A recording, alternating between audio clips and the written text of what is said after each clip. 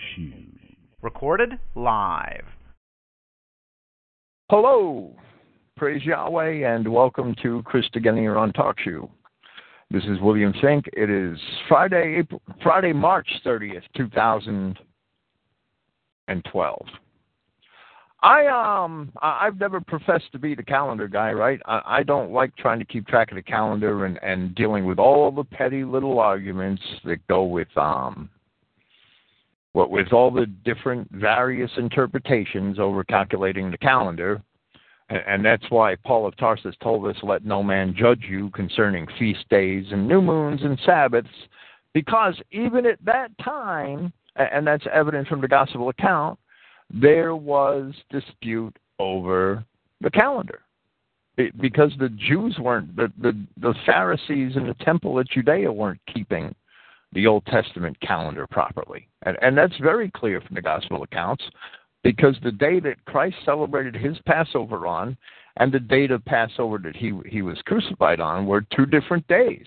And there's absolutely no indication whatsoever in the Scripture that the disciples in Christ celebrated Passover on a different day other than the day that they actually believed was Passover. It's very clear that there were two separate calendars, and that the Pharisees were not using the proper calendar in the gospel account. There's no refutation of that whatsoever in the gospel account, no matter what certain people may think. On the Christogenea forum, I have a section called, it's forum.christogenea.org, just in case anybody needs to know. I have a section called Feasts and Calendar Issues. It's about halfway down the main page at the bottom of the second section under Biblical Studies. I put it there last weekend after my programs, or maybe early this week, I forget. And I did that purposely because a lot of people are inquiring about the Passover date, and I am not really the calendar guy. I mean, yeah, I could sit and calculate the Passover date. It's really not that hard. It's right in Exodus and Leviticus and Deuteronomy, and you read the accounts and sit and look at the new moon and count the days. I mean, that's not too difficult. But Ken Lent has been doing this for a long time, and I like Ken, and I basically, I understand that no calendar that any man comes up with it is going to be perfect, and Ken might disagree with me over that, but I could argue my point rather effectively. Well, Ken, I defer to him on calendar issues and trust his judgment, and because it really isn't that important to me personally whether we have the exact day or not, because there's always going to be an argument over how to calculate the day.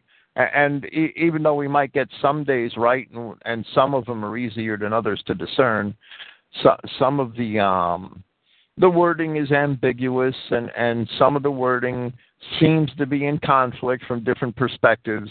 So you could always throw a monkey wrench in any argument or any fail-safe rendition of the Hebrew calendar. But I trust Ken's judgment. So his Passover date is it would start on the evening of our April 2nd. It is when he reckons the Passover for this year, and that's fine with me. So as far as I'm concerned, that's when the Passover is.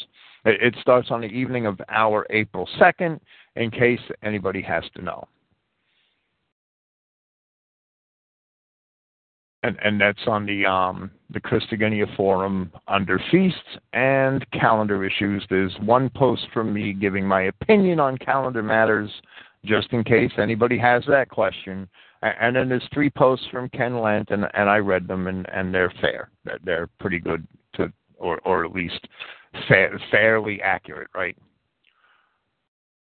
We will have disputes over the calendar until the return of Christ for the institute of God's kingdom on earth. That's the way it is, the reckoning of man, and the general language that's very misunderstood that's in the Bible concerning the way certain things are done. And since we've lost a lot of the cultural context, we can't really decipher some things are difficult. So that's my opinion of the Passover and the calendar. Last week here I presented the preponderance of my arguments for the authenticity of 2 Peter. I don't have anything to add to that here, but I do want to discuss just one thing in retrospect. One point I made last week was that Peter's use of the hendiatus. The hendiatus is a grammatical construction, which indicates that 2 nouns connected by a conjunction in a Greek sentence definitely refer to one subject, right? And sometimes when nouns are strung by conjunctions, like and or but, we can see that through the grammatical construction in a way the definite article is used, that they do not refer to the same subject. Well, when the construction is a hendiatus, we can be sure that they do refer to the same subject. And Peter uses that hendiatus, and he uses it in the opening verses of his epistle in order to demonstrate his conviction that Christ is God. God come in the flesh, the Spirit of God in the body of a man. For that reason, in recognizing the hendiatus for what it is, and we should, because that's proper Greek grammar, right? We shouldn't read our feelings into what the Greek says, as most mainstream church sects do. I translate the opening lines of Peter's second epistle thusly: Simeon Petrus, servant and ambassador of Yahshua Christ, to those who have obtained by faith with us an equally valued faith, and as I discussed, that proves that he was writing not to the circumcision, but to the uncircumcision, in the righteousness of our God and Savior, Yahshua Christ. Our God and Savior, Jesus Christ. That's what Peter is saying, that Jesus Christ is God and Savior. Favor to you and peace be multiplied in the knowledge of our God and Prince or Lord, Yahshua. And the terms God and Lord, or God and Prince, Theos and Kurios, at the end of the second verse, that is also a hendiatus, and both terms indeed apply to Christ. That is what Peter is stating in his use of the Greek construction, which he employed in his letter. He's making that statement. It's in the Greek. It's built into the language. And we could argue it in English, and it was argued in Greek. That you had men by the 3rd, 4th century that were arguing it in Greek. And what I'm talking about this for is because, interestingly, I'm sorry, I'm tripping over myself. Interestingly, one of the earliest Christian writers who recognized the authenticity of the epistle to Peter, was Hippolytus, that we have on record, right? Surely men before Hippolytus also must have recognized the authenticity of the epistle, or it wouldn't have survived to his time, because Hippolytus was born in 170 A.D., right? And lived until, I think, about 236. Well, verifying a note that I had for tonight's program and browsing through parts of Hippolytus in the Ante-Nicene Fathers, which is the volumes of the writings of all the early Christian bishops and prominent Christian writers.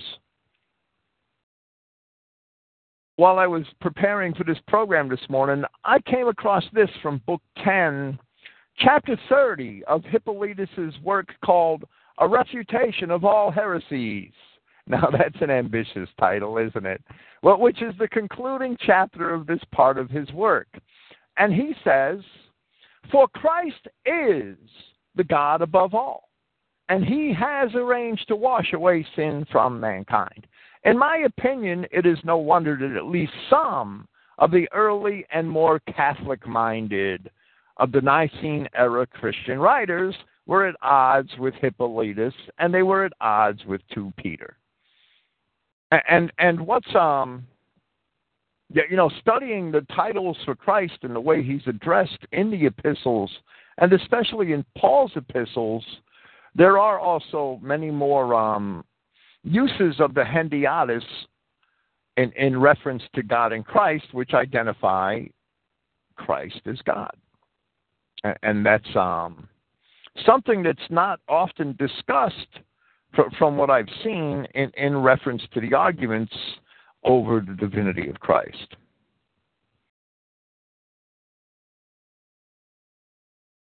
With this, I'll start 2 Peter chapter 2.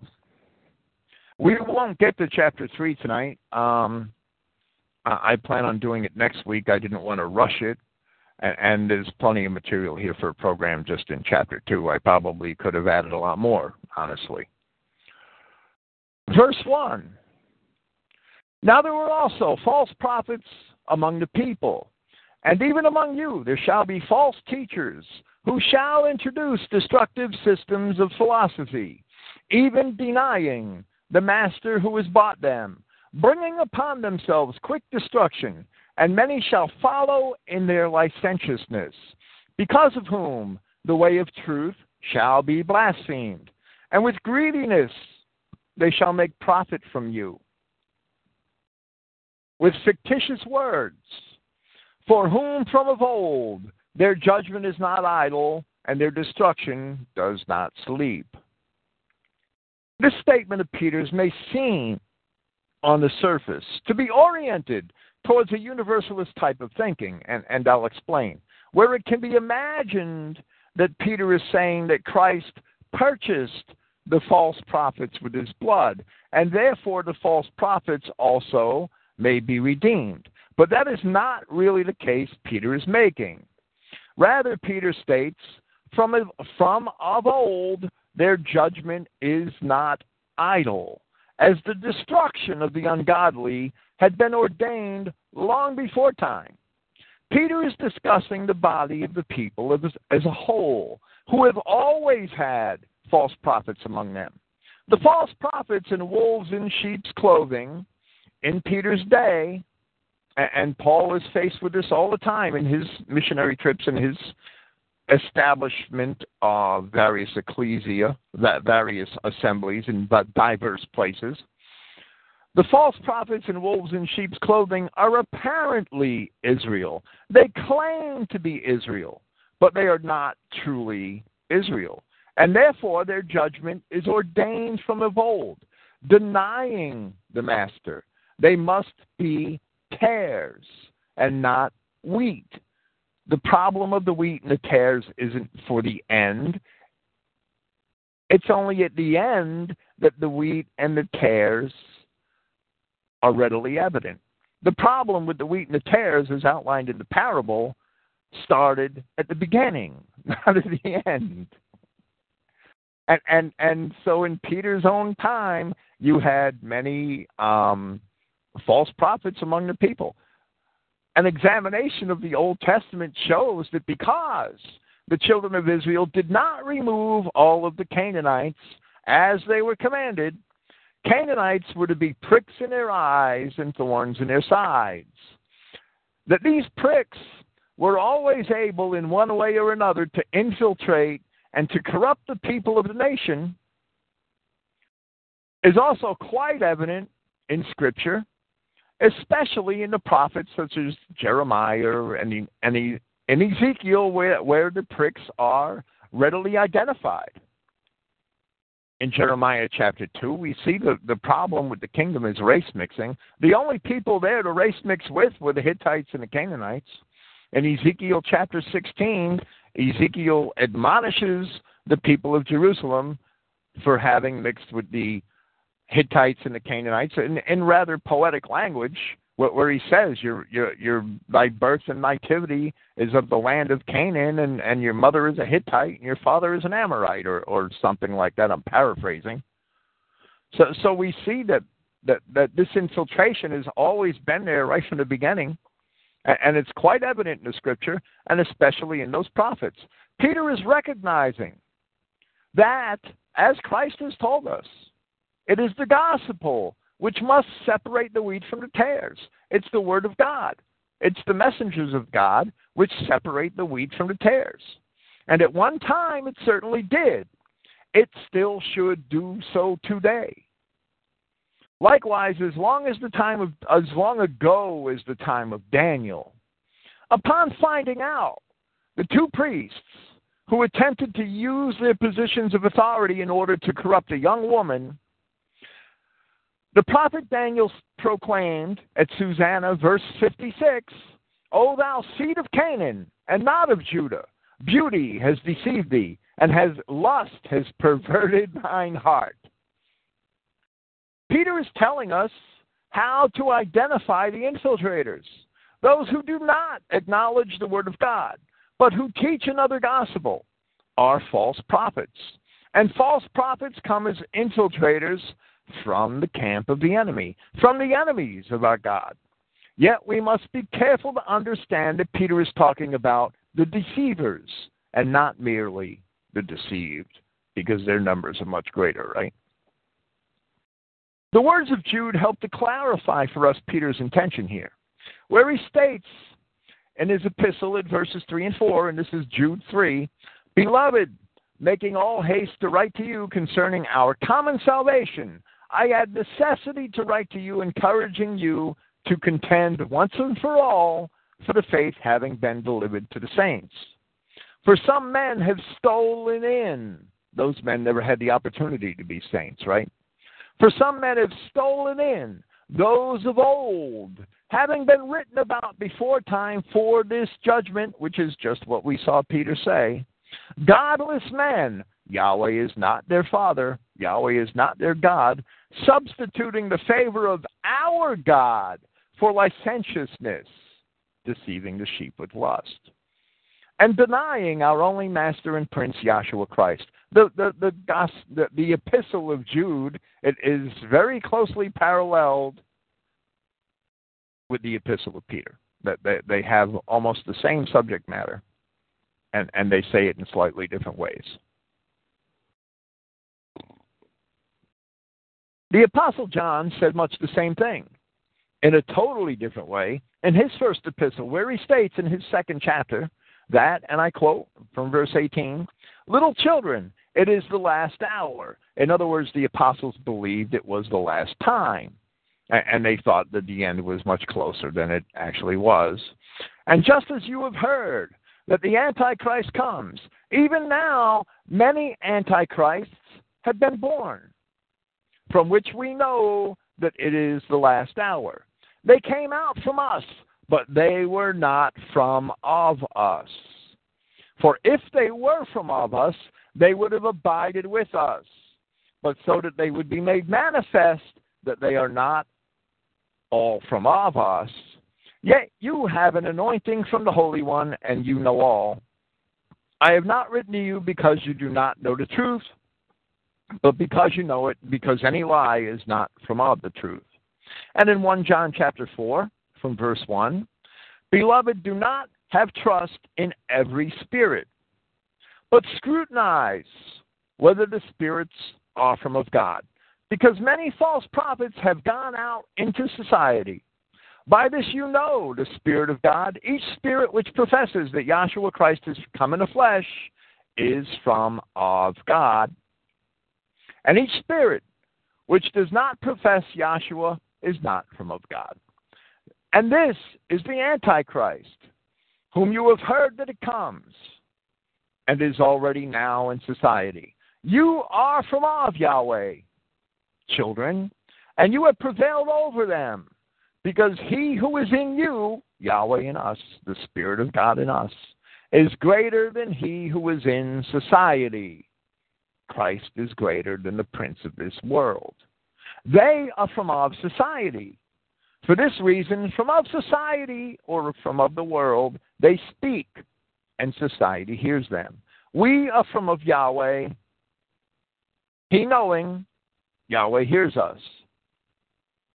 He who is not from of Yahweh does not hear us.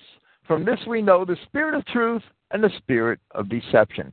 John was talking about embodied spirits. He wasn't talking about disembodied spirits.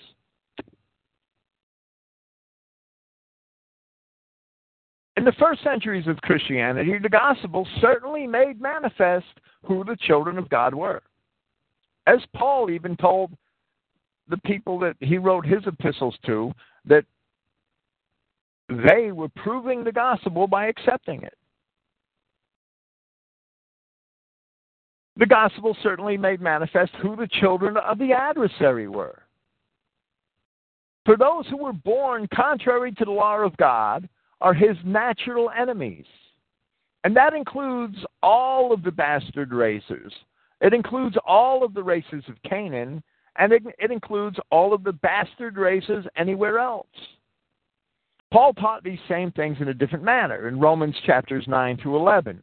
While Peter and Jude identify the enemy by their profession, John tells us also. But John also describes the problem in genetic terms. They came out from us, but they were not of us. They were born of the world. They weren't born of the Spirit.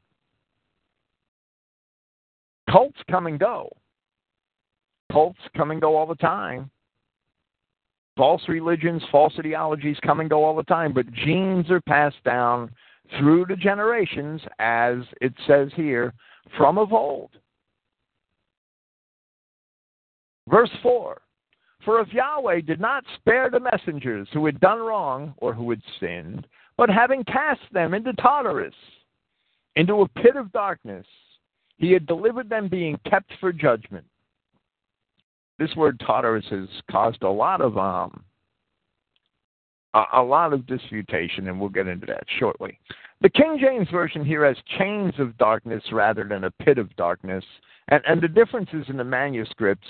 All of the oldest of the codices, the codices known as the Great Uncials, have the word serois, which means into a pit, while the majority text, some later manuscripts, and one ancient papyrus, identified as P72, which dates to the 3rd or 4th century, which would make it older than all of the Great Uncials, they have Sirahis, which means in chains, and the words are very similar. It's only a difference in a couple of vowels, right? An OIS instead of an AIS and an EI instead of an I. And the manuscripts being difficult to choose from, I have taken the translation and accepted Serois, which is into a pit, and mostly because I base my decision upon the meaning of the verb tatarao. That o short o long o ending in Greek is difficult.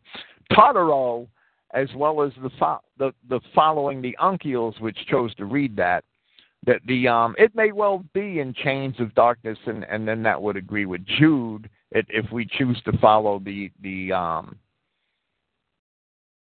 ancient papyri and the several later manuscripts, which in this case have just as much weight because of the antiquity of the papyri. To cast someone or something into Tartarus is the literal meaning of the verb tatarao.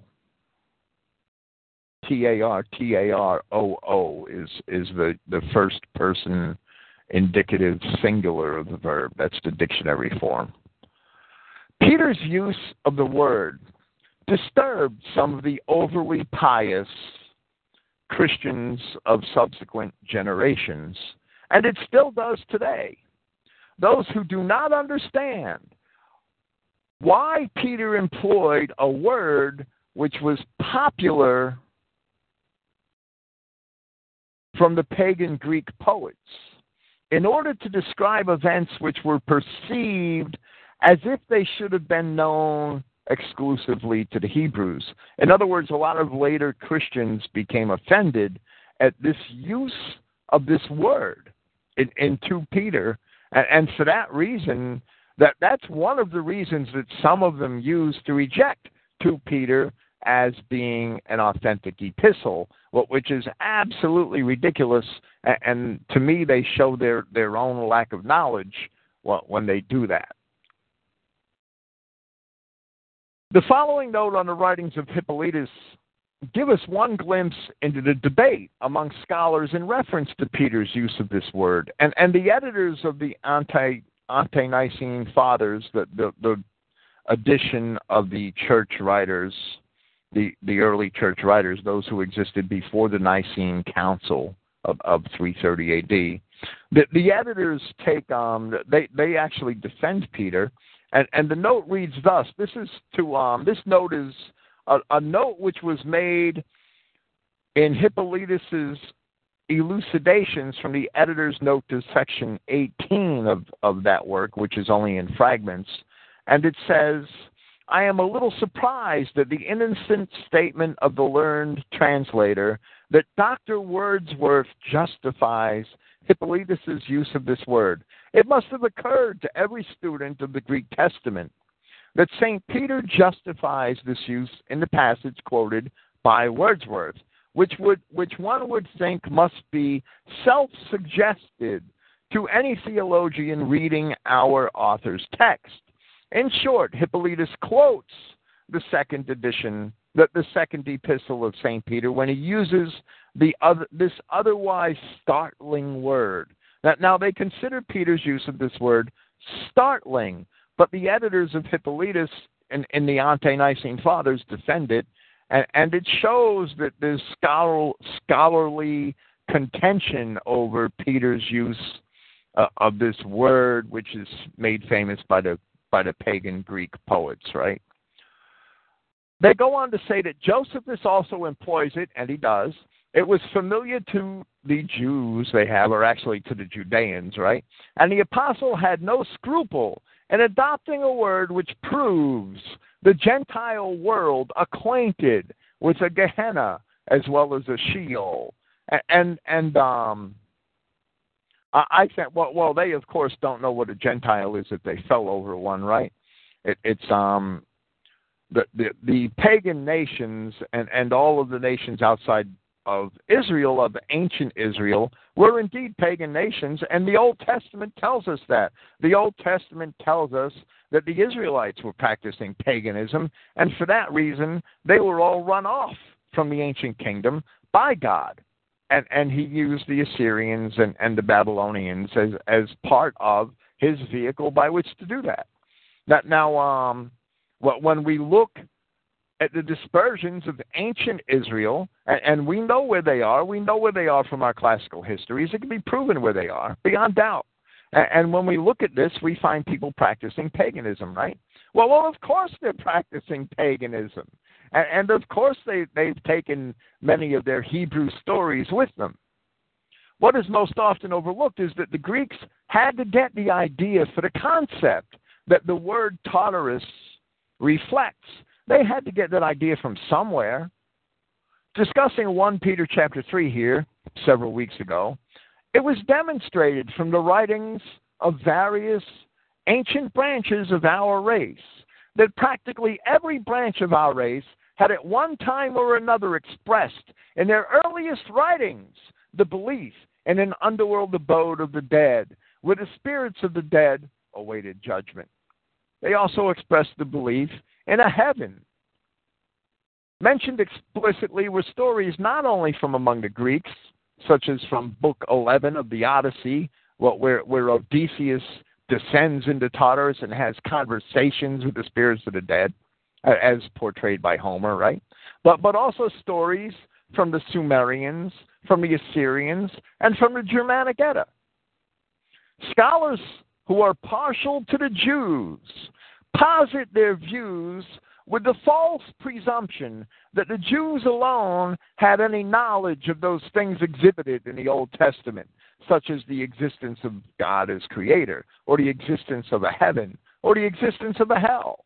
Yet in truth, the real Israelites who first had these biblical accounts were not Jews at all, but they were just as Aryan as the rest of the Aryans who also had accounts and myths and writings of these things, where with the influences of paganism, they quickly became corrupted among the other branches of our race. Peter's use of the verbal form of Tartarus, Tartarao, is entirely natural to the Scripture, since Tartarus represents the same meaning as the Hebrew word Sheol, the underworld abode of the dead. Now many Yeah, the word Gehenna, I'm going to take an aside because the editors of Hippolytus in the Ante-Nicene Fathers mentioned Gehenna, that the Gentile world was acquainted with the Gehenna as well as a Sheol. Well, the entire Aryan race was acquainted with the idea of Gehenna. There's no doubt. I've made many of the citations here, which demonstrate that. Well, of a Sheol. Sheol is the underworld abode of the dead. The Germans called it Niflheim. And Niflheim, I am sure, comes from Hebrew, because Nifel means to fall, and a heim is a home. And Niflheim is the home of the fallen. Got that? Nifel is a Hebrew word, which means to fall. Niflheim is the home of the fallen. There's a little doubt. The Greeks had Hades. The Assyrians and the Babylonians and the Sumerians all had the netherworld, the underworld. And they described it as being below the earth, and it was the place where the dead spirits went. But Gehenna is a word that's sometimes abused, right? Gehenna is the valley of Hinnom in the Old Testament. The word Gehenna is a Greek, it's really a Hellenization of the Greek word geis, which means land, and the S is dropped when that word is used as a prefix, and in this case the prefix is henna or Hinnom and in Hebrew, and geis henna or Gehenna is the land of Hinnom. And in the land of Hinnom, well, that's where, in the ancient Old Testament, that's where they sacrificed children to Moloch. That's where they burned sacrificial victims, and in the pagan ancient Israel, and it became synonymous with the land of destruction. In later times, it was said that the people of Jerusalem burnt their trash there because the land was defiled and it wasn't good for much else. So they used that as a place to burn their trash. So when Christ talks about Gehenna, it's really only an allegory for destruction. It's really not a place, mythical or having anything to do with the afterlife. It's just an allegory for destruction. If you're going to Gehenna, you're basically going to the lake of fire. It's an allegory for destruction. That's all it is.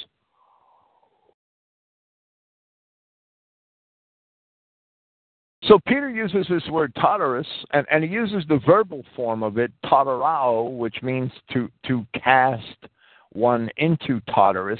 And that was one of the reasons for a lot of the disputes over this epistle. They couldn't imagine a Christian using such a pagan Greek word. Well, when in fact the word's not pagan at all, because the idea is fully rooted in the Bible, and that's where the Greeks got it from, because the Greeks were amongst the dispersions of the children of Israel. And they would have brought their scriptures, they would have brought their memory of their scriptures with them, and they would have mythologized those memories, and that's exactly what happened.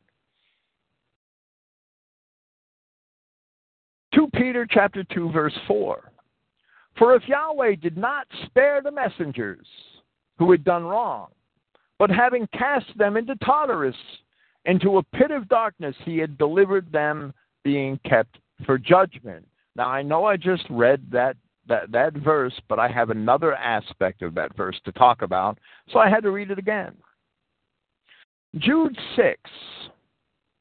And the messengers, not having kept their first dominion, but having forsaken their own habitation, are left under darkness in everlasting bindings for the judgment of the great day. It certainly cannot be said that the book of Enoch, which is known generally as 1 Enoch, that we have today is perfect. I would not say that. Rather, I am persuaded that it has probably been heavily redacted throughout the centuries. Yet, some form of Enoch or another certainly seems to have been the primary reference for the words of both Peter here and Jude, where Jude discusses these same things in his epistle.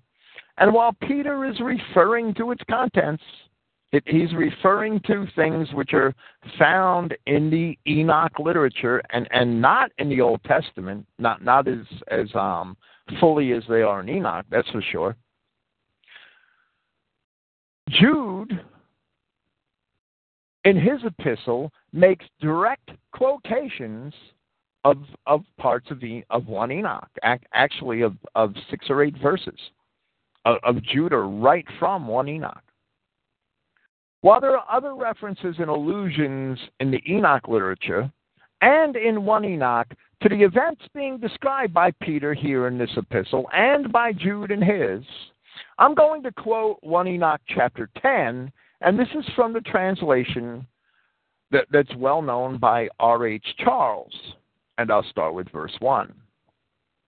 Then said the Most High, the Holy and Great One spoke, and sent Uriel to the son of Lamech, and said to him, Go to Noah, and tell him in my name, hide thyself, and reveal to him the end that is approaching, that the whole earth will be destroyed. The son of Lamech is Methuselah, right? I'm sorry, the son of Lamech is Noah. The son of Lamech is Noah. I'm confused. That the whole earth will be destroyed, and a deluge is about to come upon the whole earth and will destroy all that is on it. And now instruct him that he may escape, and his seed may be preserved for all the generations of the world.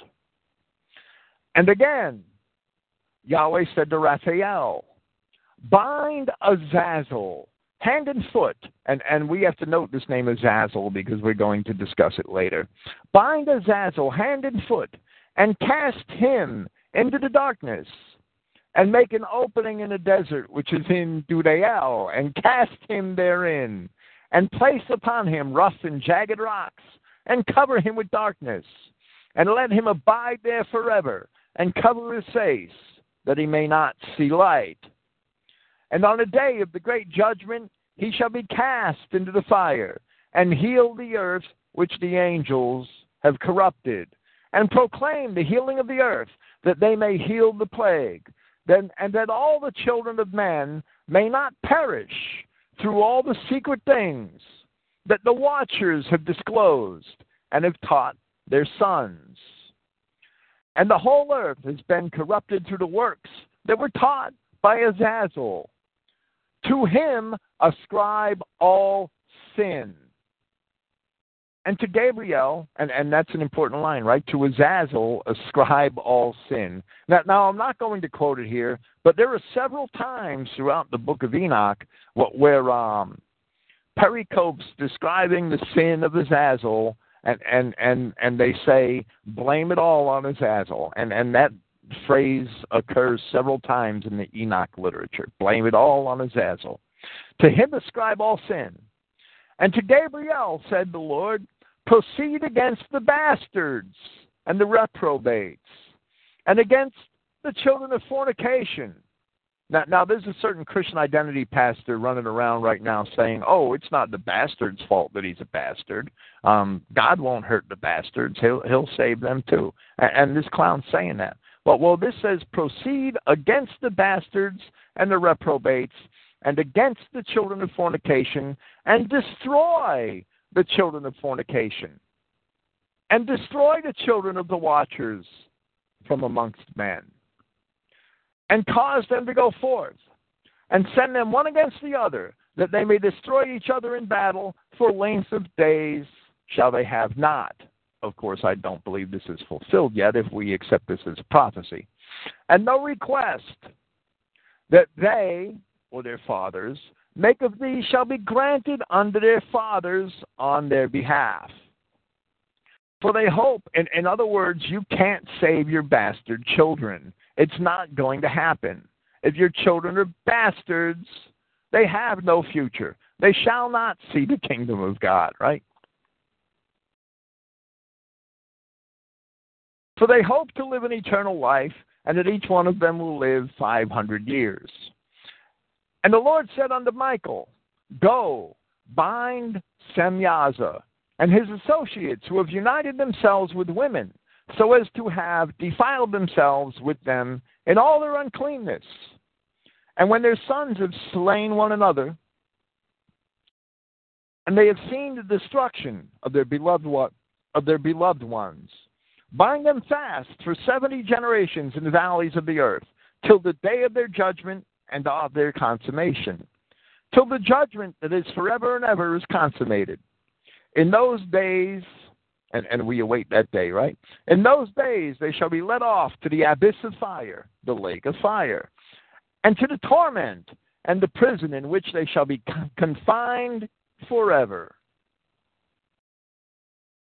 And whosoever shall be condemned and destroyed will from thenceforth be bound together with them to the end of all generations, and destroy all the spirits of the reprobate, and the children of the watchers. In other places, the book of Enoch says that demons and evil spirits came from the children of the bastards, the mixed races. And destroy all the spirits of the reprobate and the children of the watchers, because they have wronged mankind. Destroy all wrong from the face of the earth, and let every evil work come to an end. And let the plant of righteousness and truth appear, and it shall prove a blessing. The works of righteousness and truth shall be planted in truth and joy forevermore. And then all the righteous shall escape, and they shall live till they beget thousands of children. And all the days of their youth and their old age shall they complete in peace. And then shall the whole earth be tilled in righteousness, and shall all be planted with trees and full of blessing. And all the desirable trees shall be planted on it, and they shall plant vines on it, and the vine which they plant thereon shall yield wine in abundance. And as for all the seed which is sown thereon, each measure of it shall bear 1,000, and each measure of olives shall yield 10 presses of oil. And cleanse thou the earth from all oppression, and from all unrighteousness, and from all sin, and from all godlessness, and all the uncleanness that is wrought upon the earth, destroy from off the earth. And all the children of men shall become righteous, and all nations shall offer adoration, and shall praise me, and all shall worship me, and the earth shall be cleansed from all defilement, and from all sin, and from all punishment, and from all torment, and I will never again send them upon it from generation to generation, and forever.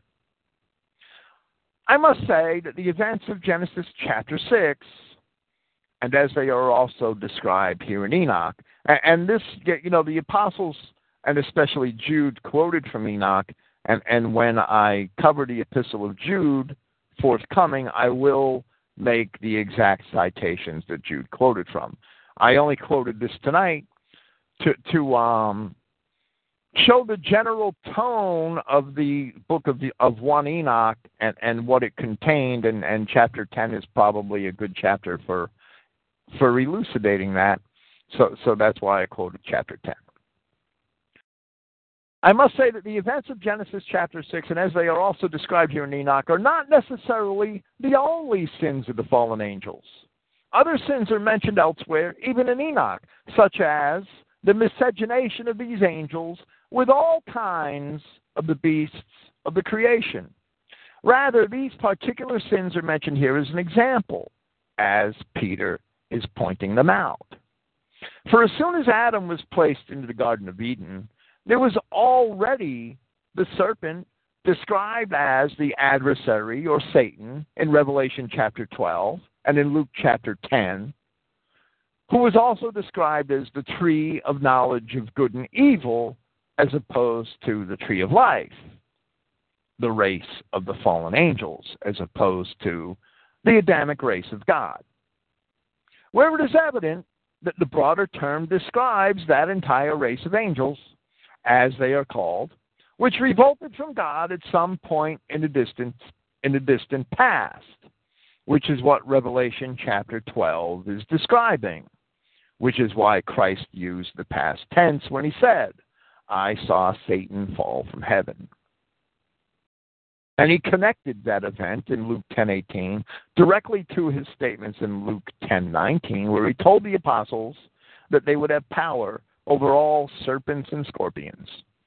Well, the serpents and scorpions are Satan. They are that race of fallen angels, as they're called, and their offspring. They are the adversary, which is what Satan means. Note in verse 8 of 1 Enoch chapter 10 where it says, and the whole earth has been corrupted through the works that were taught by Azazel. To him ascribe all sin. That name, Azazel, appears in the King James Version of the Old Testament. It appears in the Old Testament 4 times. All 4 times are in Leviticus chapter 16. However, in the King James Version, it's translated as scapegoat on all 4 occasions. And I'll read those occasions. Leviticus 16:8, and Aaron shall cast lots upon the 2 goats, one lot for Yahweh and the other lot for the scapegoat. One lot for Yahweh and the other lot for Azazel. Yahweh's goat was sacrificed. The other goat was led out into the wilderness. And Leviticus 16:9 and 10. And Aaron shall bring the goat upon which Yahweh's lot fell and offer him for a sin offering. But the goat on which the lot fell to be the scapegoat shall be presented alive before Yahweh to make an atonement with him and to let him go for a scapegoat into the wilderness. It may be read, and to let him go into the wilderness for Azazel. And apparently there is more to some scriptures than what is generally perceived. Angels, described as watchers, as we saw here in Enoch, are also mentioned by that title in the book of Daniel, in Daniel chapter 4. Which leads me to cite another reference from pagan Greek writings. As I wrote in my paper, available on Christogenea, the problem with Genesis 6, verses 1 through 4, and I quote here, the word also appears in a similar context in a very unlikely place. At least it's unlikely to the casual observer and to those who are unschooled in Israel identity. In the Greek poet Hesiod's poem entitled Works and Days, lines 252 through 255, and I quote, for upon the bounteous earth Zeus has thrice 10,000 spirits, watchers of mortal men, and these keep watch on judgments and deeds of wrong as they roam, clothed in mist all over the earth. Now this, I wouldn't build my religion on this statement from an ancient pagan Greek poet, right? But it helps to demonstrate that the shared concept of Tartarus between the Greeks and the Hebrews is not a lone coincidence, because they also obviously had a shared concept of the watchers, the angels of God, who supervised over the judgments of men on the earth. That's exactly what how Daniel portrays it. That's how Enoch portrays it. And that's how the pagan Greek poet Hesiod portrays it in Works and Days, which is one of his more famous poems. Another one of his famous poems is Theogony. And I would say that if you ever really wanted to know what Paul meant by vain genealogies, you should read Theogony by Hesiod, because that's exactly what Paul meant. That's exactly what Paul was referring to when he talked about vain genealogies. So the Greek and Hebrew myths, the Greek myths and the Hebrew Bible, they have a lot in common. And there's a lot more than that, but we'll leave it at that. It's not a mistake that Peter used a word like Tartarus, which is equivalent to the Hebrew Sheol. And Defenders of the Jews, they want to hold the Jews as distinct from all the other peoples of the Mediterranean, as if they were special. Well, we should know that the Jews are the children of Edom, and the ancient Hebrews were indeed white, and they shared a much wider and similar culture with all of the white families of the Genesis 10 nations spread throughout the Mediterranean and Mesopotamia. 2 Peter 2, verse 5. And he did not spare of the old society, but he had kept Noah, the eighth proclaimer of righteousness, having brought a deluge upon the society of the impious. In this verse, the reading in the King James Version of the Bible is absurd, where it says, and I'll quote the first half of it, and spared not the old world, but saved Noah the eighth person, a preacher of righteousness. That's an absurd reading. Noah was not the eighth person. And if you examine the King James, you'll see that the word person is in italics, right? Well, which they indicate means that they added the word to the text. Well, whenever you see those words in italics in King James verses, you should know that you're probably getting hoodwinked, because quite often that's the case. It's not always the case. Sometimes it's necessary for English, but usually it's not. Also in the King James Version, the indefinite article, the word or a, right? A preacher of righteousness, that was also added to the text. It doesn't exist in Greek. It never does. Often we have to supply it, but not always. The Geneva Bible also added the word person to the text. Noah the eighth person. And the New American Standard Version is far worse. It borders on criminal. It discards the word eighth, or eight in the King James, or eighth, right, eighth, and adding the phrase, with 7 others, save Noah with 7 others, which is not even a translation. It's really more of a wayward commentary. The Greek word ogdos, and some people think that it says eighth because there were 8 people on the ark. The Greek word ogdos, or eighth, is an ordinal number. It's not a cardinal number. A cardinal number, which would be octo, right? 8. That's a cardinal number. An ordinal number is like a counting number, first, second, third, fourth. Well, ogdos is the Greek word here, and that means eighth. And they knew the difference between an ordinal and a cardinal number. So this is not talking about how many people were saved in a flood, and I've seen that from some commentators. The words proclaimer in this verse, in the Greek, the words proclaimer or preacher and eighth are both in the accusative case. And the adjective, eighth, modifying the noun, the two must be understood as a single unit intending to describe the subject, Noah. While the words are not adjacent in Greek, they bracket the words for Noah and of righteousness. And that's not an uncommon device in Greek. It signifies that the order of the words signifies that the entire phrase must be understood as a single unit.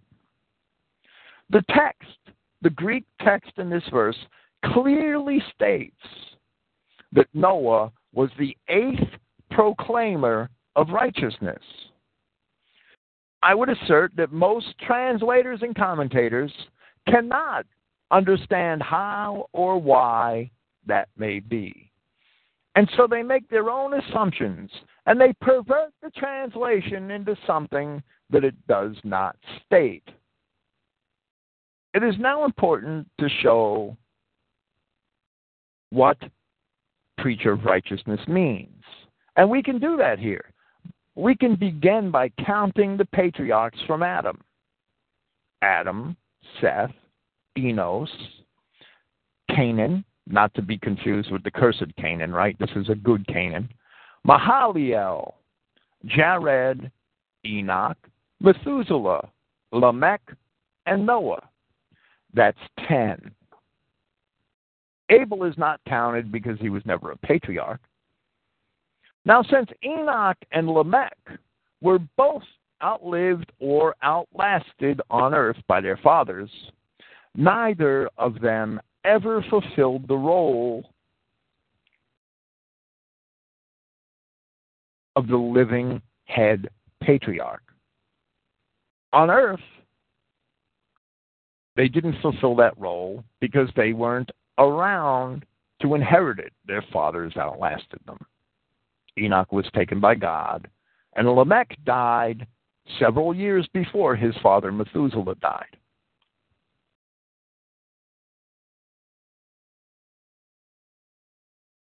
Therefore, there were only 8 head patriarchs of the Adamic race up to and counting Noah.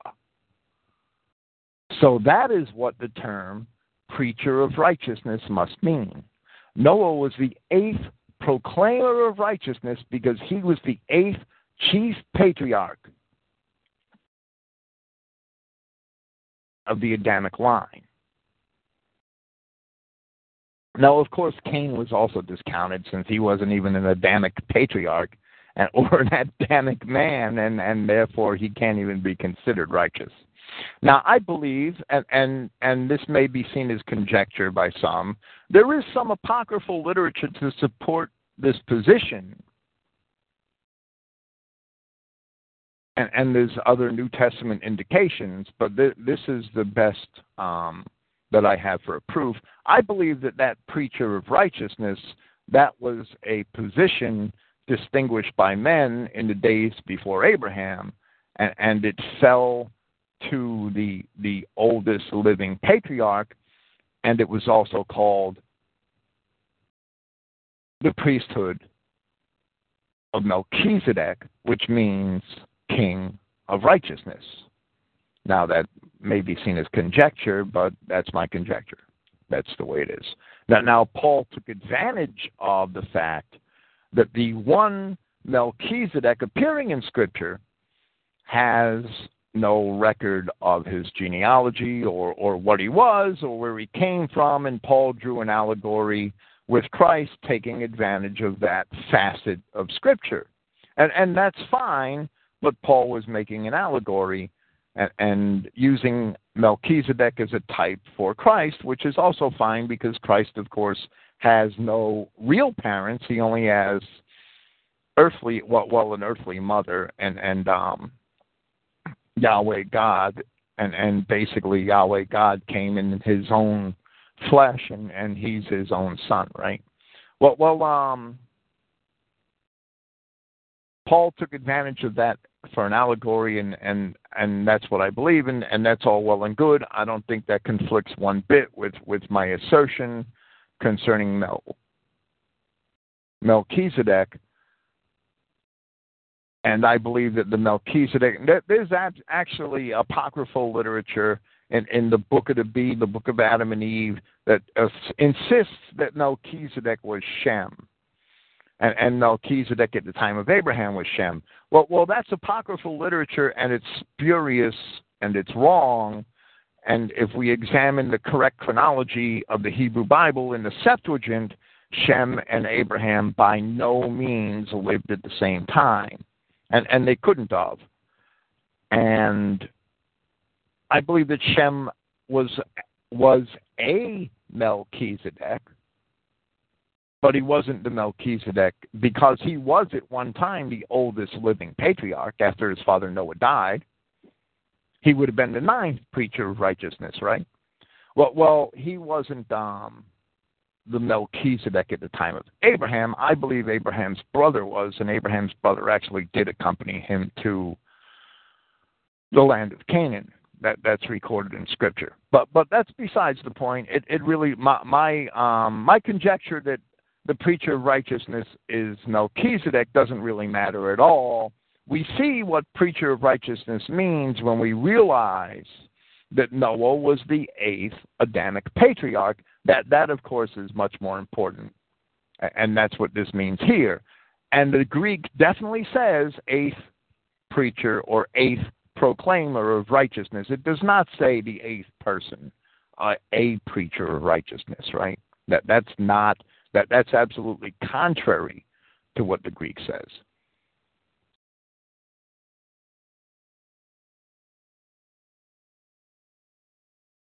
The society of the impious, mentioned by Peter here, are those Adamic people who died in the flood.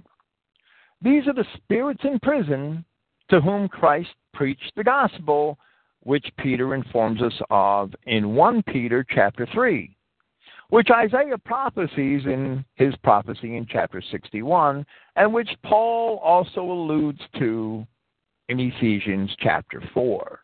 These people who died in the flood, who are indeed not excelled in sin by the rest of our race, had an opportunity to hear the gospel and repent thousands of years after their passing from this world. Likewise, Peter says at 2 Peter 3:9, that the Prince or the Lord does not delay the promise as some regard delay, but has forbearance for us, not wishing for any to be destroyed, but that all should have space for repentance. As it is said elsewhere in Scripture, all Israel shall indeed be saved, and there is no scriptural exception. 2 Peter 2, verse 6, and the cities of Sodom and Gomorrah burning to ashes, he had condemned to destruction, having been set forth for an example of those who are going to be impious. This is a very telling passage here, this little verse. Sodom and Gomorrah are an example for those who are going to be impious. And we'll discuss this again next week when I cover chapter 3 of this epistle. Peter speaking of the future. We must remember this when we get to chapter 3, where at verse 7, Peter says, the heavens and the earth are being preserved by the same word, being kept for fire for a day of judgment and destruction of the impious men. Here, with the example of Sodom and Gomorrah being used to warn those who are going to be impious, Peter indicates what fire he meant in chapter 3 of the epistle. And we'll remember that next week when we discuss that. To me, it's a valuable clue as to Peter's intention. Verse 7, and he delivered the righteous Lot, who had been oppressed by the licentious conduct of the lawless. And verse 8 is a parenthetical statement. It says, for with sights and reports, the righteous one, meaning Lot, dwelling among them, meaning the licentious, day by day tormented a righteous soul with their lawless deeds. Here Peter is clearly telling us that Lot tormented his own soul by living among a bunch of lawless perverts. Many of us today in Christian identity feel that same way, having no choice but to live in this corrupted modern world. Yet when we purposely choose to engage with the world, especially those of us who live in the big cities, I know Rick Tarr's in the forum right now, and I spent my share of time in New York City. I don't need to see it again. We torment our own souls by doing so. And the result for Lot was not appealing. The result for Lot wasn't appealing at all. Lot chose to live in that city. Although Lot himself was righteous, he lost his wife. He lost all of his family except for 2 daughters in the destruction of those cities. That, too, is an example for us today. You want to live in a city, you're begging for it. And after that, the children which Lot had were born of incest upon the devices of those daughters, who were the only family he had left. Now, Lot was a righteous man, and those things happened to him. Imagine what's going to happen to the unrighteous when Yahweh, our God, visits Sodom and Gomorrah again, and he will. That these bastard Jew, homosexual, deviant faggots in New York and in Tel Aviv and in Washington and in Miami and in Los Angeles, the God of creation is not going to let them carry on with their perversion forever. It's just not going to happen. So you don't want to be Lot. You don't want to be the righteous guy stuck in Sodom and Gomorrah the day of judgment. Verse 9.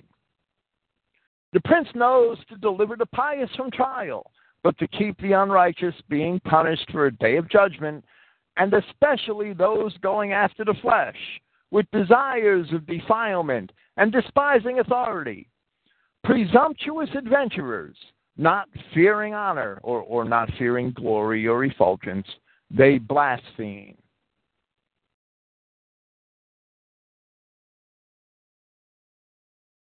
Jude, verse 8, speaking of the same people, says this, whereas likewise also these dreamers indeed defile the flesh while they reject authority, and they blaspheme honor or glory or effulgence. That word is a pretty ambiguous term.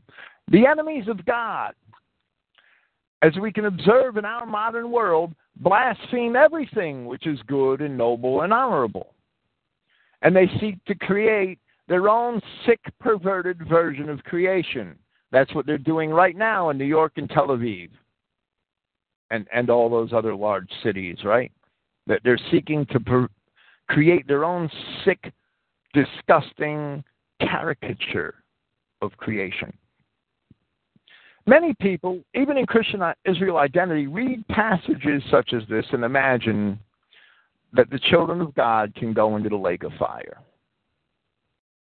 That is the leaven of the Pharisees. That can be established right in the pages of Josephus, where the Catholic idea of punishment and reward are seen to originate. The Catholics got their idea of heaven, hell, punishment in the afterlife for bad boys. That they got that right from the Pharisees. That's evident right in Josephus's description of the beliefs of the Pharisees. That's the leaven, or a part of the leaven of the Pharisees. By this, when people take this position, even in Christian identity, they show their Catholic Church influence and that they do not understand the context of the Scripture. The Apostle John says in the 3rd chapter of his first epistle, and I quote from verse 7, "Children, let no one deceive you. He who is bringing about justice is just, even as he," meaning God, "is just. He who is creating error is from of the false accuser, or the devil. All the sin is blamed on Azazel." Remember that. "Since the false accuser errs from the beginning. For this, the Son of Yahweh has been made manifest, in order that he would do away with the works of the false accuser. Each who has been born from of God does not create wrongdoing, because his seed abides in him, and he is not able to do wrong. Because from of Yahweh he has been born. By this are manifest the children of Yahweh and the children of the false accuser." We have in the book of Enoch, 1 Enoch, a lengthy description of the sins of men, and how it was that the fallen angels had taught men all manner of sin.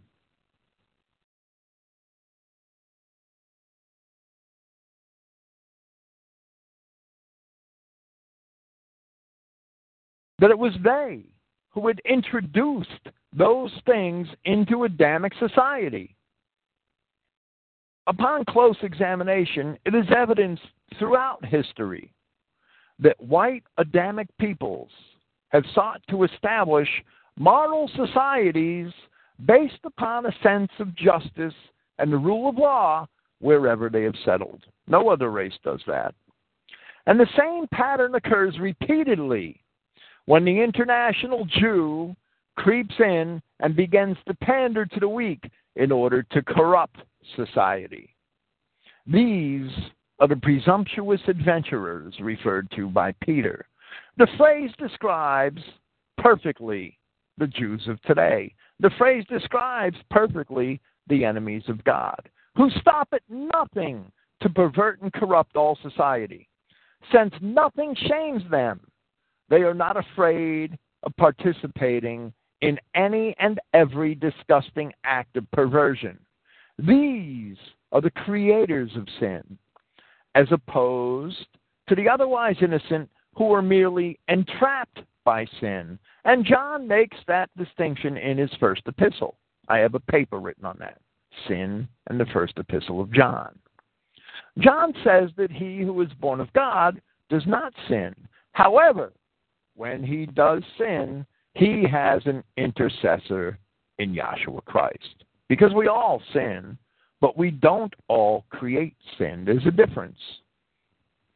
There's a difference between the idiot who has a few too many beers and the marketers and the panderers or who have enticed us into that. There's a difference between the weak man who falls for a prostitute and the pimp who runs the prostitution ring, who entices weak men to fall to prostitutes. There's a difference between the weak man who sees an escape in a narcotic and the manufacturer of the narcotic who entices weak men everywhere.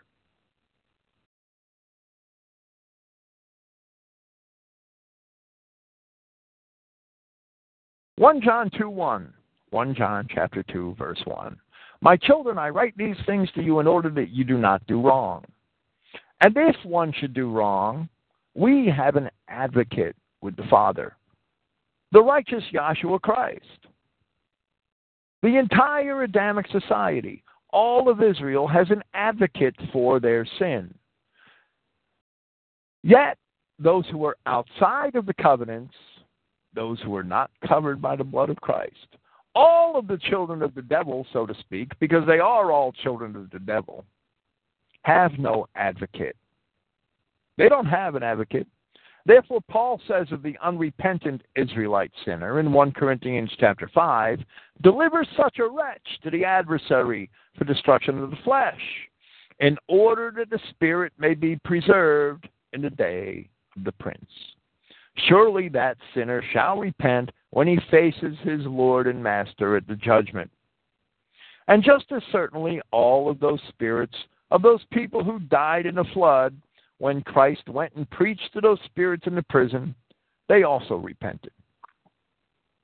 Verse 11, where the messengers, being greater in power and ability, do not bring against them a judgment for blasphemy as appropriate. I have a translation note here, of course. The King James Version always translates the word kurios as a noun and renders it as Lord, while it is a noun when it is used as a substantive, which is most often accompanied with a definite article. The word is primarily an adjective, and it means having power over or having authority over, ordained, appointed, regular, proper, legitimate, valid, authorized, etc. The phrase parakurio is not a substantive. It doesn't mean from the Lord. And I have rendered it to read as appropriate. It means as appropriate. It means according to what is valid. I've rendered it as appropriate in several places, not only here, but also in Ephesians 6:8 and in 2 Timothy 1:18. So here it is, as appropriate, which is parakurio. Jude 9, we have a very similar passage. Yet Michael, the chief messenger, when contending with the false accuser, he argued over the body of Moses. I'll talk a lot about that when I get to Jude. Did not venture to bring a judgment for blasphemy, but said, the prince should censure you. The angels would not judge, meaning condemn, meaning enact that judgment that they're worthy of. The angels of God would not judge the enemies of God, even though they certainly did deserve that judgment. Michael said, the prince or the Lord should censure you. The angels wouldn't judge his enemies because, as Paul had written in Romans 12:19, and I quote, not taking vengeance yourselves, beloved, but rather you must give place to wrath. For it is written, vengeance is mine, I will requite, says Yahweh. Requite meaning pay back. Paul seems to have been paraphrasing Deuteronomy 32, verse 35, which is part of the Song of Moses, and I will quote that. To me belongs vengeance and recompense. Their foot shall slide in due time. For the day of their calamity is at hand, and the things that shall come upon them make haste. Well, it's at hand in the eyes of God, but not in the eyes of man. We await the judgment of his enemies all the time, right? Isaiah 63:4, for the day of vengeance is in my heart, and the year of my redeemed is come. Here's Revelation chapter 19, verses 11 through 16. And I saw the heaven having been opened, and behold, a white horse, and he sitting upon it, faithful and true. And he judges in righteousness and makes war. Now his eyes are as flames of fire, and upon his head are many diadems, many crowns, having a name inscribed which no one knows except him. And he is cloaked with a garment dipped in blood. And his name is called the Word of Yahweh. And the armies in heaven follow him upon white horses, clothed with clean white linen. And a sharp sword comes from out of his mouth, in order that with it he may smite the nations. And he shall shepherd them with an iron staff. And he shall trample the vat of the wine of the wrath of the anger of Yahweh Almighty. And he has upon his garment and upon his thigh a name written, King of Kings and Sovereign of Sovereigns. We cannot force the moment. Revelation 17:17, our kingdom was handed over to the beast. Revelation 19:11, the judgment of God is effected in the earth. We're somewhere in between that period right now, waiting for Babylon to fall. We cannot force the moment. We would like to. We're all impatient. We would love to see the enemies of our God destroyed. But the day is coming when the trumpet does sound, and when it does, it will be unmistakably clear when the remnant of Israel hears the call described in Micah 4:13, arise and thresh, O daughter of Zion. That's us. For I will make thine horn iron, and I will make thy hooves brass. And thou shalt beat in pieces many people. And I will consecrate their gain unto Yahweh, and their substance unto the Lord of the whole earth. We must wait and follow Christ our King. 2 Peter 2:12. But these, having been born as natural, irrational animals, into destruction and corruption, in which blaspheming they are ignorant in their corruption, they also shall perish. The verb, geneo. That verb occurs about 100 times in the New Testament, and 40 of those are in the genealogy of Christ given in Matthew chapter 1, where it says begot, begot, begot, begot, begot 40 times. Outside of Matthew 1, it appears most often in John. Of people, the verb literally means to be born. And the King James Version translates it that way often, about 38 times. Yet here, quite strangely, the King James Version renders the word as made. I don't know why. I do know why, but it's It surely should not have been, right? Here the King James Version translates a verb, which means to be born 100 times in the Bible, and they translate it as made. Of course, in reality, people are not made outside of being born.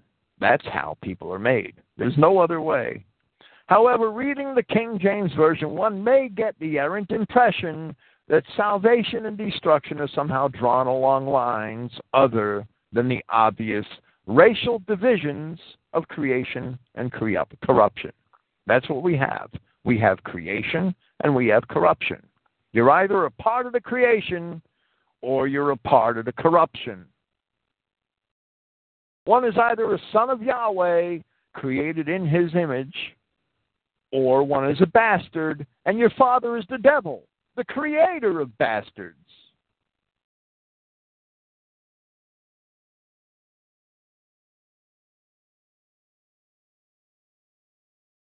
The New American Standard Edition actually translates this word correctly here. And I'll cite that version of 2 Peter 2:12 simply to corroborate my own translation of the word. But these, like unreasoning animals, born as creatures of instinct, to be captured and killed, reviling where they have no knowledge, will in the destruction of those creatures also be destroyed. As Paul talked about the vessels of mercy being the descendants of Jacob, and the vessels of destruction being the descendants of Esau. We see here in Peter that there are people who are born as natural, irrational animals, not having the Spirit of God. And therefore, by the circumstances of their birth, they are certainly not ever to be candidates for Christianity, and none of them can ever be saved. John chapter 3, verse 3. Joshua Christ talking to Nicodemus.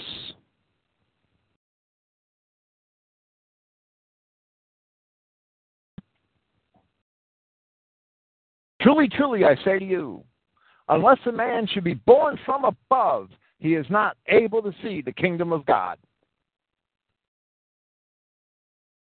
From John's epistle, 1 John 4, verse 4. You are from of Yahweh, children, and you have prevailed over them. The creation prevails over the corruption, because he who is in you is greater than he who is in society. They are from of society, of the world, right? For this reason, from of society they speak, and society hears them. In other words, they were created by the error which is in the world. We are from of Yahweh. He, knowing Yahweh, hears us. He who is not from of Yahweh does not hear us. From this we know the spirit of truth, the spirit of the creation, and the spirit of deception, the spirit of the corruption. There were two classes of people in the world, those born of Yahweh, the Adamic race, and those born of the world. Unless a man is born from of Yahweh, a son of Adam, unless a man is born from above, he shall not see the kingdom of heaven. There are no exceptions to this scripture. None, period. You're born of the creation or you're born of the corruption. Verse 13. Doing injustice for the wages of injustice, regarding luxury of pleasure by day, stains and disgraces, reveling in their deceits, feasting together with you, having eyes full of adultery, and unable to cease from wrongdoing, enticing unstable souls, having hearts exercised for greediness, cursed children, the children of Canaan, right? The children of Cain, the children of Esau, they were all cursed. Abandoning the straight road, they have wandered astray, following in the way of Balaam, the son of Bosor.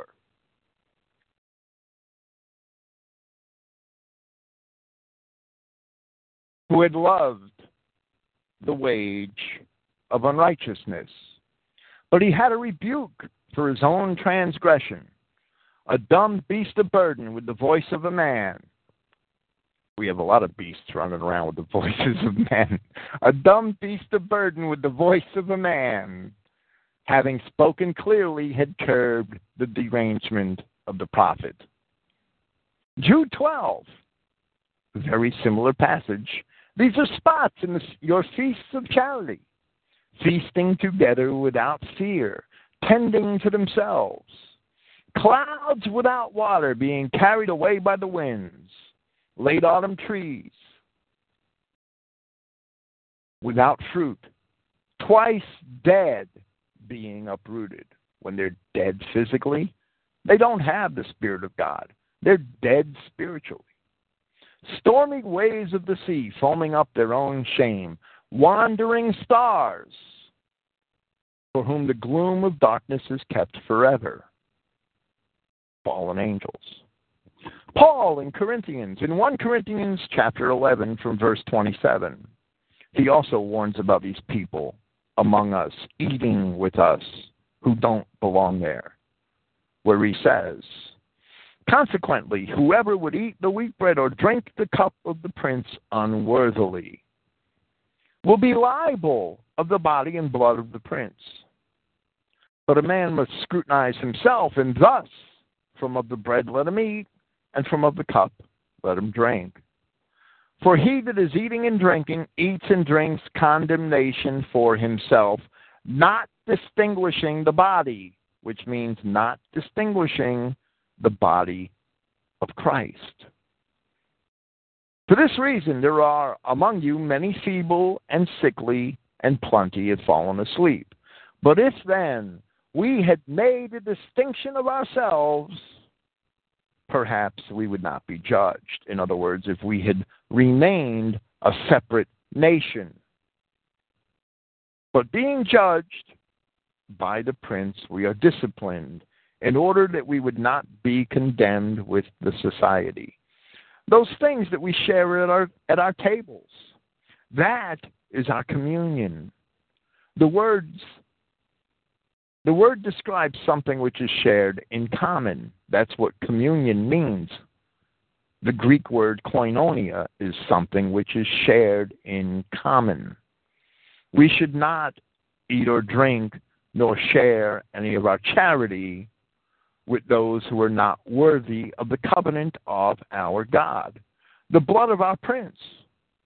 Those who are feasting with us, those who have gotten their way into the nations of Israel, but who are not of Israel, they are, as Peter says, spots in our feasts of charity, reveling in their deceits, feasting together with you. And they cause our transgression and calamity among us. They are cursed children, enticing unstable souls. The children of the cursed Cain, and the cursed Canaan, and the cursed Esau, and all of the other non-Adamic natural brute beasts made to be taken and destroyed, as even the King James Version reads 2 Peter 2:12 in part. In connection with these, the way of Balaam is mentioned here in verse 15. And in Jude, in the parallel passages, in Jude verse 11, it is called the way of Cain. And it is also called the error of Balaam. We see from the account in Numbers chapters 24 and 25 that Balaam was hired by Balak, the king of the Moabites, to curse the children of Israel. But every time that he tried, he could only utter blessings. Then, failing to have the prophet curse Israel, we see that Balak had the woman of his tribe go out to seduce the men of Israel. That works every time, just about. But the entire account that Balaam had actually instructed Balak to do this is not related to us in the book of Numbers, except later on where it's alluded to in Numbers 31:16, where it says, and I quote, "Behold, these caused the children of Israel through the counsel of Balaam to commit trespass against Yahweh in the matter of Peor. And it was a plague among the congregation of Yahweh. Further details are filled in by later scriptures, and I'll quote Micah 6:5. O my people, remember now, and this is an important passage. O my people, remember now what Balak, king of Moab, consulted, and what Balaam the son of Beor answered him, from Shittim unto Gilgal, that you may know the righteousness of Yahweh. The righteousness of Yahweh. What did Balaam the son of Beor answer him? The righteousness of Yahweh is foremost that we are not to race mix. And we see that clearly defined here in Scripture once we understand what Balaam consulted Balak. Because that is what the children of Israel had done, which Balak had enticed them to do, because that was what Balaam counseled him to do. 2 Peter 2:15, here we have, which have forsaken the right way and are gone astray, following the way of Balaam, the son of Bosor, who loved the wages of unrighteousness. Jude 1:11, woe unto them, for they have gone in the way of Cain.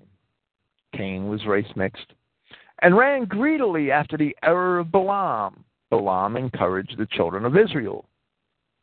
He encouraged Balak to have them race mix, and perished in the gainsaying of Korah. Now, the gainsaying of Korah was the introduction of strange fire, and that's symbolic. Yet, it's really about rebellion from Yahweh by violating the precepts of the temple, because Korah thought that he should have certain duties rather than abide by what Yahweh ordained through Moses. We can't have those of the priestly caste making up their own rules. Korah had to be destroyed, and he was. Revelation 2:14, but I have a few things against thee, because thou hast there them that hold the doctrine of Balaam, who taught Balak to cast a stumbling block before the children of Israel, to eat things sacrificed unto idols, and to commit fornication. And here we can clearly see the references to a race-mixing event having taken place, which was counseled by Balaam, as he taught Balak that way by which he could overcome the sons of Israel. Today, the Canaanite Jew uses that same method. We still haven't learned this lesson, taking advantage of our own weaknesses to overcome us once again by encouraging us to race mix. And Paul also affirms this in 1 Corinthians chapter 10, where he too explains that the crime behind this episode was one of fornication or race mixing. Paul says in 1 Corinthians 10:8, neither should we commit fornication, just as some of them had committed fornication. That is what the trysts, that is what the unions between the children of Israel and the daughters of Moab were. They were fornication. And in one day, 23,000 had fallen. And Revelation 2:14, as we just saw, calls it fornication. Paul calls it fornication, tells us not to do it. Tells the Corinthians, who were Dorian Greeks, not to commit fornication, which is race mixing. There are other crimes, sexual crimes, which are also considered fornication, since fornication is any illicit sex, but here it clearly means race mixing, because that was what was going on between the Israelites and the Moabites. And Jude 7, in Jude's epistle, and Jude talks about the way of Cain, and he talks about the error of Balaam, Jude 7 defines fornication for us, where Jude says that it's the pursuit of different flesh. That word strange in Jude 7 is the Greek word heteros. It means different. Your wife is supposed to be bone of your bone and flesh of your flesh. If your wife isn't of the same flesh as you, you're committing fornication. You're not married, you're fornicating.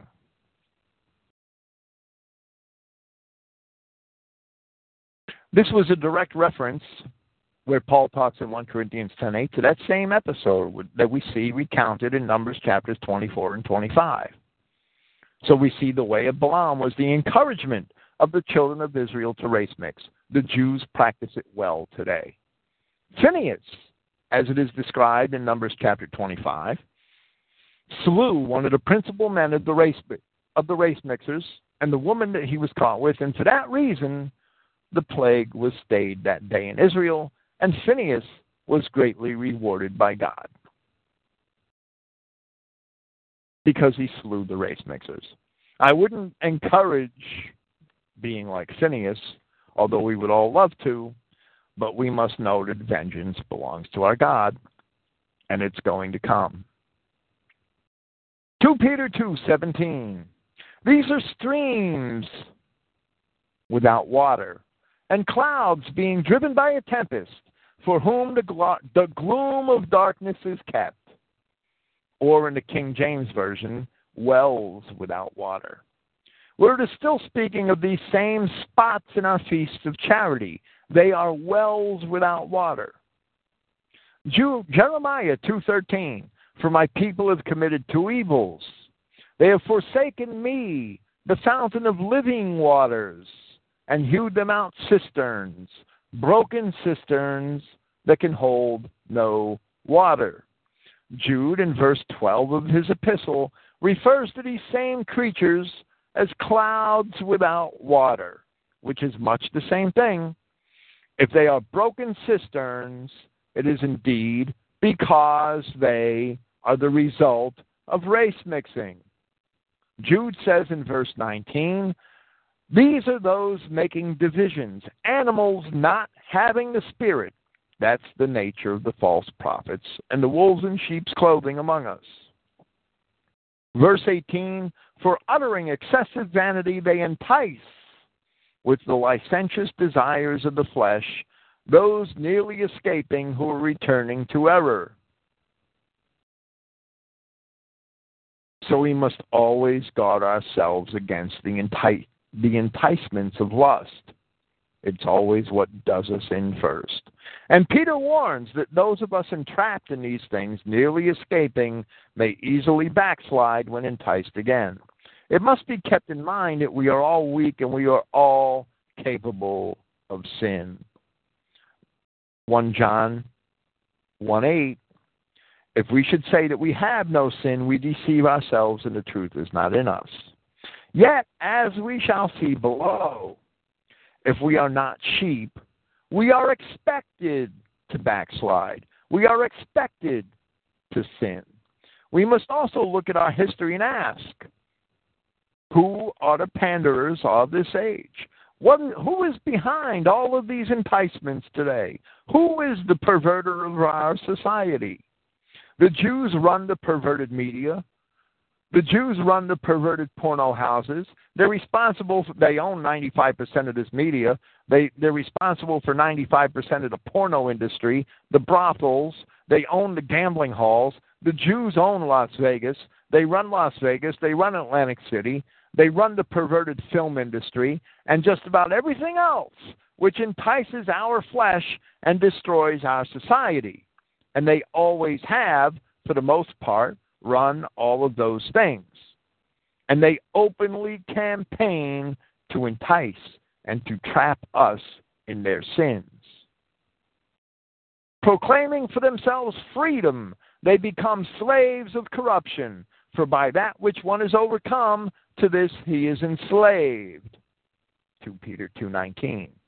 Free love, sexual liberation, universal suffrage, equality, freedom of choice were all slogans of the perverted Jew throughout the last several centuries, and there are probably a few I'm missing.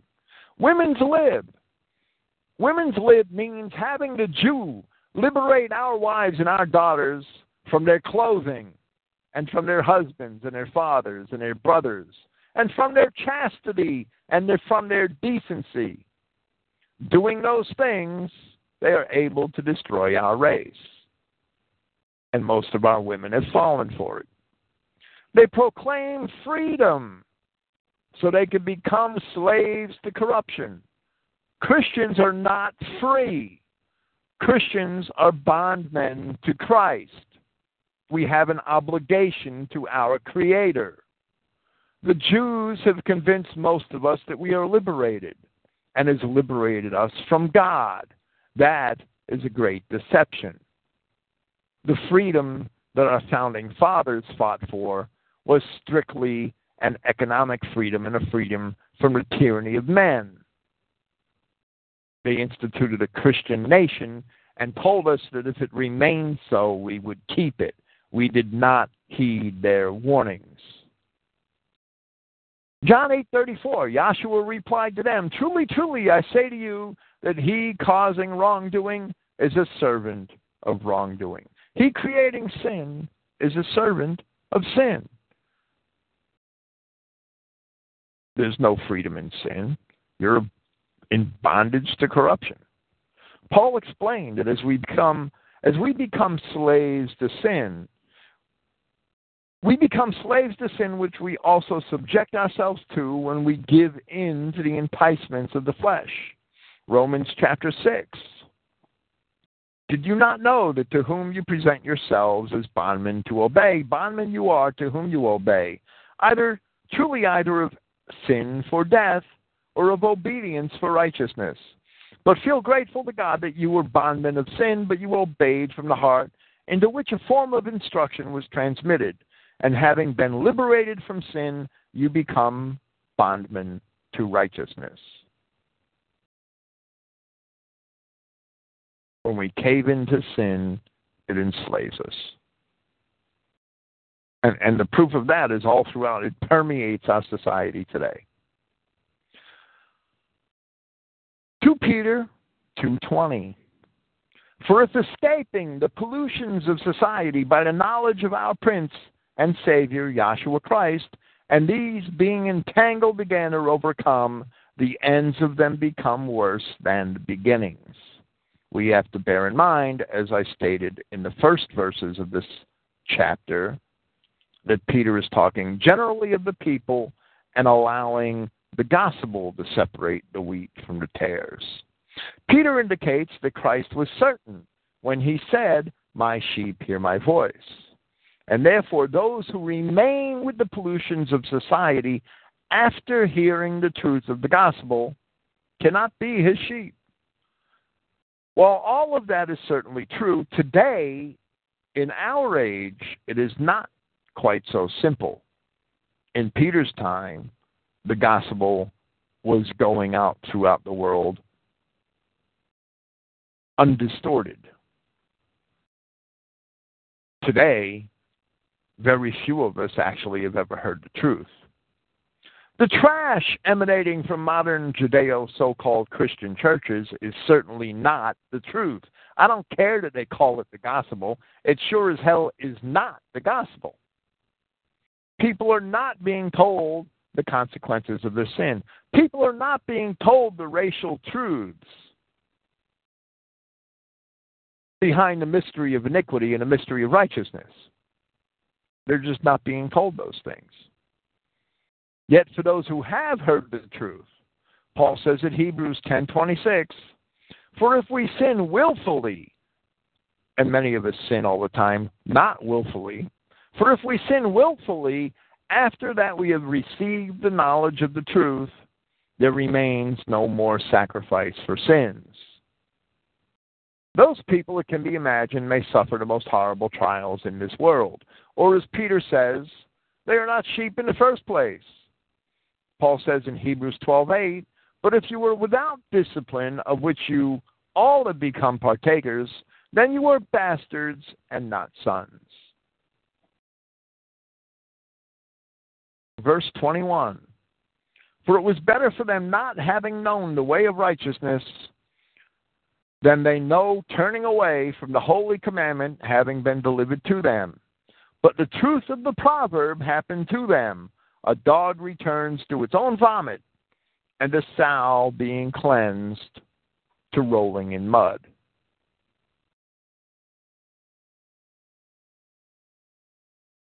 We have sheep, and then on the other hand, we have dogs and pigs. Of course, all of these things are allegories, but nevertheless represent literal truths. Those who reject Christ are naturally expected to be sinners. Those who are not sheep are not expected to ever truly accept Christ, since they cannot keep his commandments. They do not have the guiding spirit within them. Paul said in Ephesians chapter 5, "Therefore you must be imitators of Yahweh, as beloved children, and walk in love, just as Christ has also loved us, and surrendered himself on our behalf, an application and sacrifice to Yahweh for an essence of sweet aroma.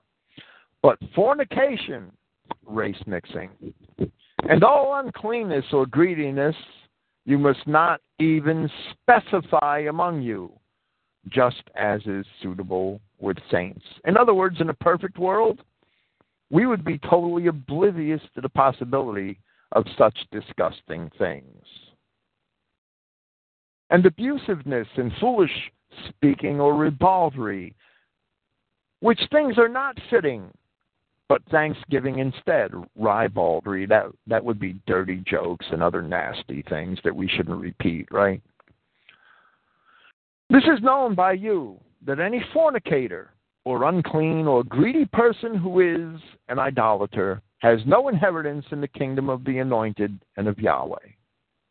And here we have seen Peter and Jude associate these things with the interlopers, those spots in our feasts of charity. "No one must deceive you with empty words, for on account of these things the wrath of Yahweh comes upon the sons of disobedience," the spots in our feast of charity, the broken cisterns. "Therefore you must not be partakers with them. For you were once darkness, but are now light in the Prince." The gospel separates the dark from the light. The gospel separates the wheat from the tares all the time. "Walk as children of light. For the fruit of the light is in all goodness and justness and truth, scrutinizing what is acceptable to the Prince. And have no fellowship with the unfruitful works of darkness, but instead even reprove them." Christians must speak up when it's appropriate. "For the things being done by them secretly," and I've seen way too much of this in my life, "for the things being done by them secretly, it is disgraceful even to speak of." For that reason, Christ gave his instructions at Matthew chapter 7, verse 6. "You should not give that which is holy to the dogs."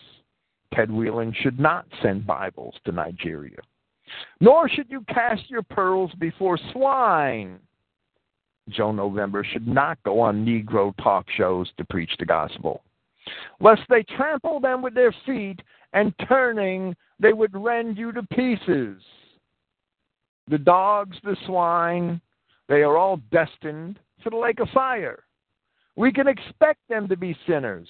We can expect them to do all of the foul and disgusting things that they do. For that reason alone, we have only one choice: to separate ourselves from them all. Thank you for listening. I'll be here tomorrow night. I'm not sure exactly what I'm going to do tomorrow night. I'm going to make my mind up in the morning. I wrote an editorial for the Saxon Messenger this month. I apologize for the Saxon Messenger being late this month with the server crashes and the technical problems I had.